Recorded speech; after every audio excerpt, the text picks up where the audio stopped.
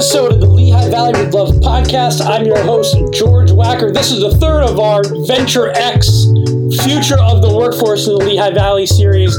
We're talking with attorney Brianna Gaumer today. She is a Lehigh University double major grad, and she has a very interesting story in that not only is she a lawyer who has a practice that focuses almost exclusively on family law matters such as divorce, custody, and support, as well as estate planning, which we go into, but she's also a established and accomplished softball player in her college days and probably today.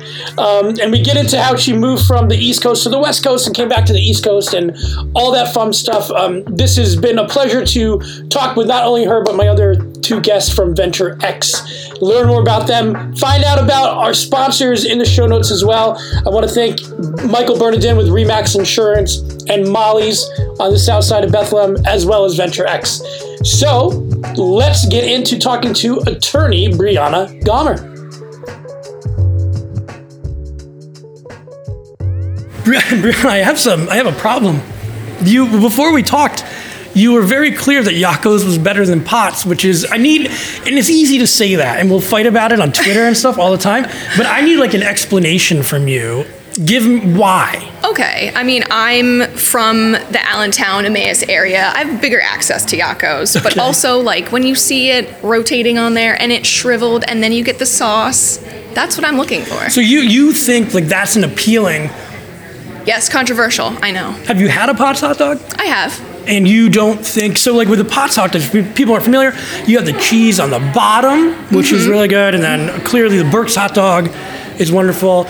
Their ingredients are fresh. Are you pitching for Potts? They can pay me in hot dogs, I don't care. The mindset of people picking Yakos over Potts. It's not logical, no.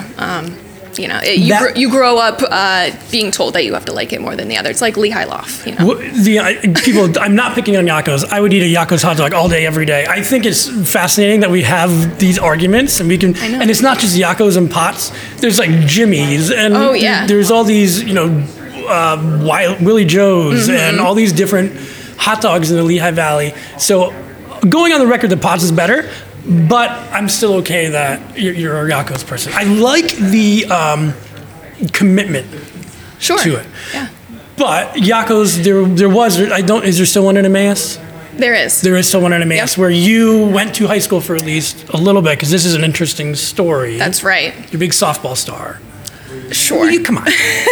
Big enough that you traveled from Emmaus to go to California to position yourself to compete a little better. Can you talk about like how that all happened? Because my daughter is 5, and it's just amazing to me to think like a high school student who you must have been 15, 14, to say you're good enough that the family is going to go to California. So what? Right. I don't know what that says about my parents, but I'm forever indebted to them for that. They took a risk. We took, a big risk. But here, competitive softball only gets to kind of a certain level.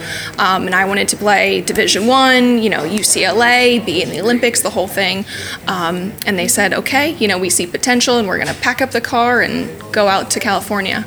Is there a reason why softball is more prevalent or popular in the West? I never even thought of that. Right. You can play all year round. No snow, the biggest hurdles like smog days. But everybody, west of the Mississippi is just a better all-around player. So there was, better opportunities. Somebody heard that and was like, what? Well, well, you should know. You're a pitcher, correct? That's right. And then where it gets even more interesting is that you competed out there, I'm sure, in a million different things in high school. And then where do you end up? Right back here. Right back here at Lehigh. Then how did that happen? How did you go to Lehigh University from? I initially was like... were your parents like, wait, we just sold the house? Yeah, they stayed out there. They're like, at that point, you're out west. Why did you come back?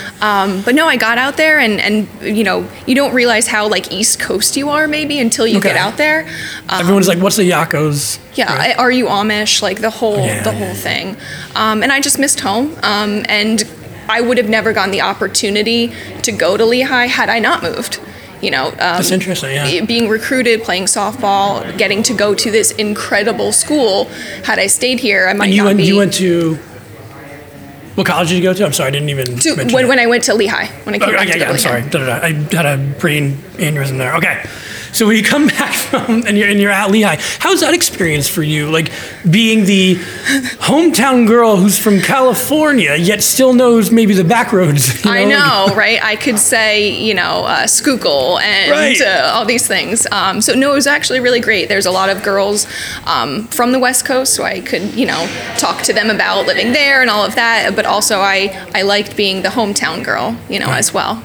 And what was your experience? We'll talk softball a little bit more. What was your experience with softball in Division I? I mean, you're playing against the largest teams in the most competitive teams in the country. It was a lot. It was a lot of fun, but also just playing at a high level. I think forces you to be a better student, better time management, especially kind of juggling all the other things that come along with the academics here, and it really shaped a competitive spirit that I stuck with. Yeah. I think Well, I mean. I competed in college, not anywhere near the level, but still, I think those things stay with you, how to practice, and camaraderie, motivating yourself, those sort of things. Yeah, absolutely. Team, again, working in a team, but individually sounds kind of cliche, but it's really true. I'm better for it because of it. And what I feel bad, we're going to talk about another thing before we get to serious stuff. You mentioned here you worked at Molly's. Yeah, that's right. In South Bethlehem, which Shout out. we have a very close relationship with. We work with them. In fact, about 10 years or so ago, we did a prom there. It was an 80s prom. And I found out that you attended, and you were working there at the time. That's right. So it's just how small the world is to that was a one night 10 years ago. It was a fun thing. And obviously memorable. Yeah. No, it was great. That's why I feel very connected to this area and to the Lehigh Valley. I'm very proud of all those experiences. So especially too because I think it's awesome that you worked at a small business like that, and then here we are at in VentureX in South Bethlehem, and we're talking about you as a lawyer. Which that's right. Bartender, lawyer. Sometimes the same person. Sure. Well, I know. I say that's kind of where I honed my people skills. Okay. Everybody got a song and a dance with their cocktail, but I some enjoyed legal advice you could. Not quite, but being approachable, being a down-to-earth person. Sure. Translate now in my career, especially family law, I have to be good at that, and I have to connect. So those things are helpful traits. And let's get into that. Fun stuff aside, not that this isn't fun, but when I was researching some of your stuff for college, it mentioned that you were an arts and sciences major. That was your freshman year. Now with a law degree, and you did go to, I get this wrong, Widener. Right? Widener School. Widener Law. Yep. Did you change from your freshman year to your senior year, or was it? Talk about that if you could. Sure. So at Lehigh, I initially majored in political science, part of arts and sciences, and I did that. Focused all my classes towards that until about senior year. Then I decided why not do another major, and that's where I did religion. Okay. Which is again interesting. There's no pre-law program, I guess, during my time at Lehigh. Okay. So you have to kind of create your own. What I say is, politics, political science, religion, you learn a lot about people. Sure. And so kind of taking those two things again, learning what makes people tick, what they're really invested in, just helps translate into, my practice of law. And what was the decision then? Because people should know that. I guess I know that. You don't go to, you go to law school with different, you can have a history degree and go to law school. Oh yeah, you could go to law school with, underwater basket weaving, but. Can you? Sure, I'm sure it's been done. How is that, when did you make the decision, I want to go to law? That's a very serious, did you always want to work in law? Was it something that you were exposed to at Lehigh? Not necessarily. So probably I didn't know until senior year. And that's when, you have to study for the LSAT. You have to kind of make preparations to do this. But I didn't know where my need for advocacy and empathy and connecting with people, I didn't know where that fit quite yet. And, along the way, I thought, I think I have to talk for a living. I have to talk to people and help them and, and be competitive. Wow. It was kind of, the perfect career path for me. And do you go to Widener and then think, then again, do you have to hone down to family law? Does it come in when you first go there and it's just general? Like, I don't know the process of that. Sure. It's probably different for everybody. Sure. But going into it, you can think, do I want to be maybe criminal or civil or things like that? Civil is considered family law, on that civil side of things. I think I knew early on that I wanted to do something like that. But I didn't, close any doors. I interned at the DA's office. I tried to, see if what I was really going towards. But I interned at the family law clinic, and that was really kind of it for me. And what was it about this type of law, maybe compared to what you just said, like with the DA's office? What is more appealing for you? I think the ability to be more creative, to give maybe advice that's not always legal, or there's areas of the law that I practice that I don't want to say are gray, but you can, make certain decisions, and you're not kind of stuck in a box or. It's not very transactional. I connect with people every day, and some of the things we come up with are just, strategy or let me talk you through this, but trying to make their life better. What is, for family law, for somebody like me who knows of it, I think a divorce or maybe custody or something like that. Well, is that, can you kind of expound upon some of the maybe day-to-day or week-to-week types of things that you work on? Sure. So, family law that I practice encompasses divorce, custody, support, think domestic relations, money. I also do some estate planning and estate administration, also dealing with like families, so that's kind of when a party dies and they have to do an estate, all really, now that I think about it, it's like all these very emotional, stressful times. It's funny because I have this literally in my notes here.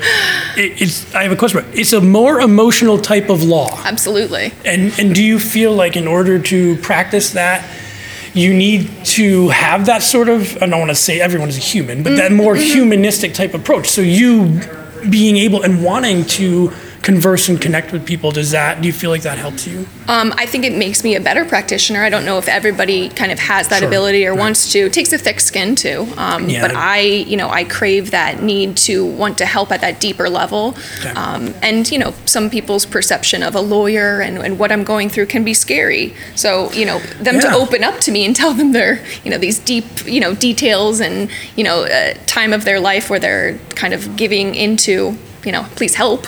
I like to be there on a deeper level, not so much a scary attorney in a stuffy office. Yeah, because lawyers, we do think lawyers for any reason, especially even like I'm working, anything that deals with that, if you get an email or something, it can only, the first thing is the worst possible thing. If a lawyer is contacting me, it's the worst possible thing. How long have you been with your own, and if you can kind of explain it to me, like with your office, like what is the hierarchy there in your position? Sure. So where I'm practicing now, Mobilia Wood, we're a small firm in Allentown. I'm a partner, and I actually have my partner here today for moral support. Yeah. And we're a small business. We work together, but it's really a business partnership. So I have a lot of autonomy, and we're very kind of creative in our approaches. Like if we need to, pivot or have people come in or make different arrangements for things, like we're open to that. There's not a one size fits all for any client or person who comes in. Right. So it's not like that law firm that I'm assuming you have books, you know what I mean? But I'm just like the millions of books. Right. So leather-bound books, many of them. So, but I would imagine in, the law that you practice being able to be more open to people and it is going to put them at ease as well. Because it's got to be, we're talking about some of the most emotional, bad, besides the death, including the death of a loved one, some of these really emotional points of people's lives, I would imagine that personally you have to learn how to deal with that too.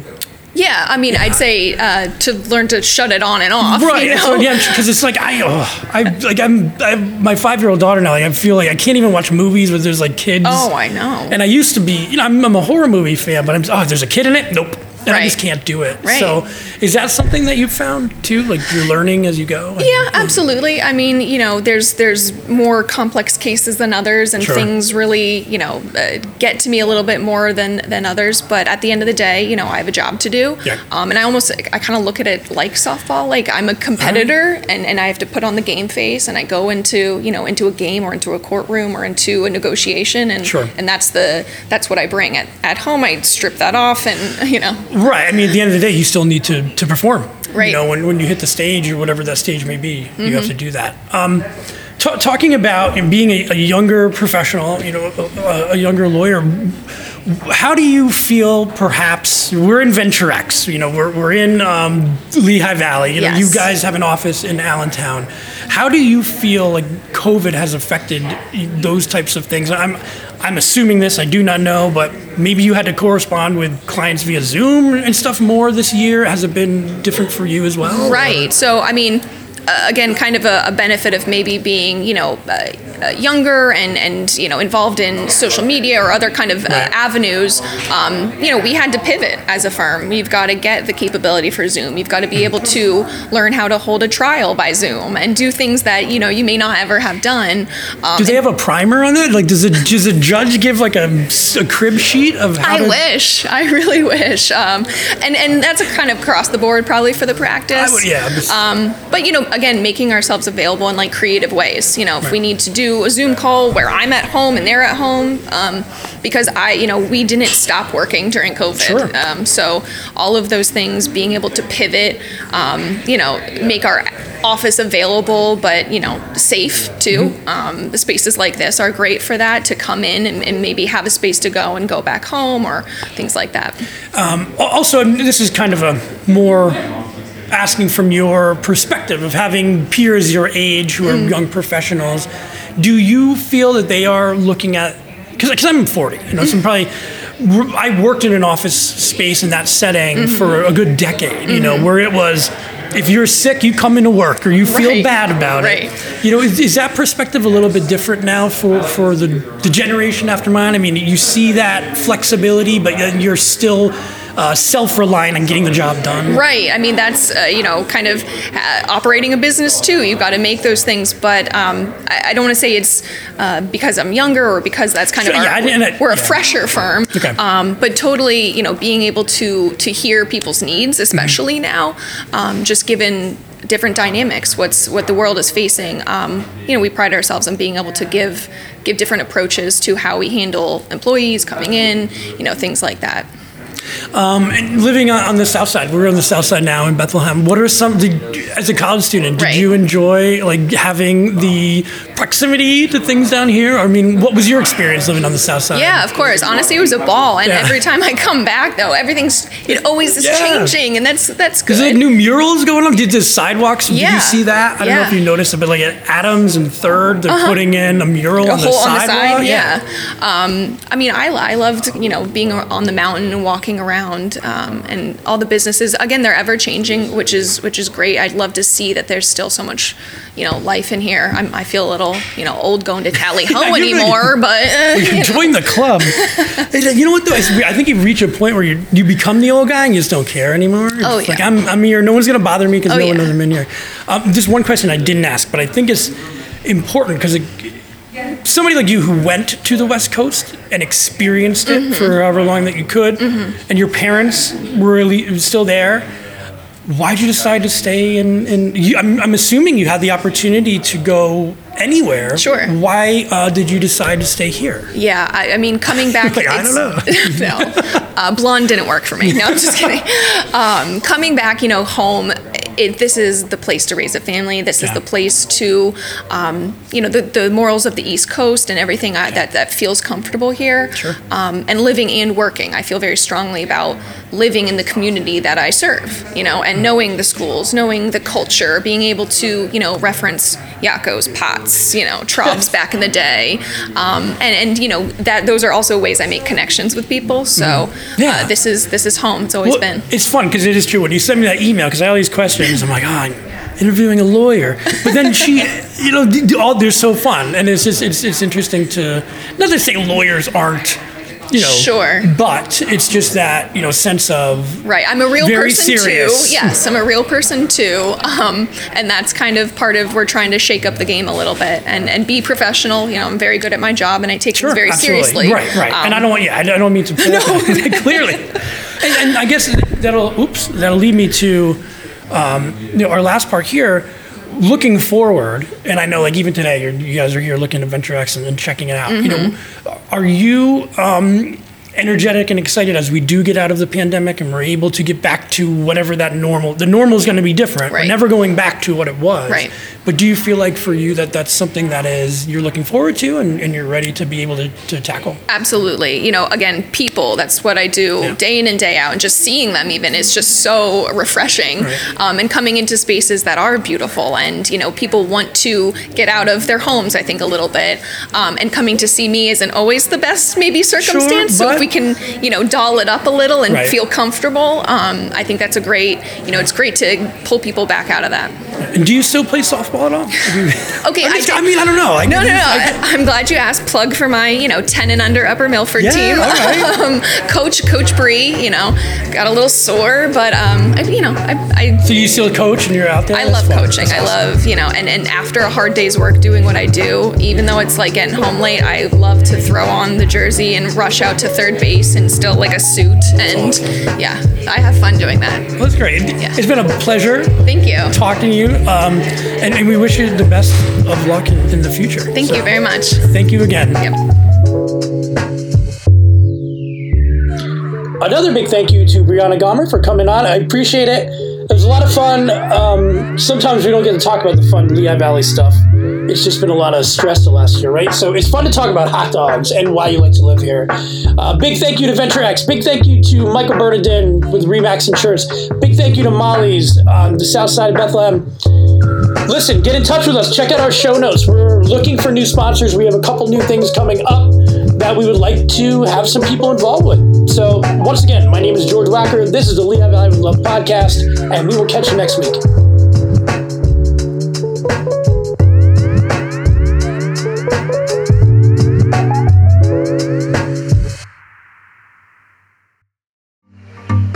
Looking for a bigger home? Find Mike. Looking to downsize? Find Mike. Looking for a home in the Poconos? Find Mike.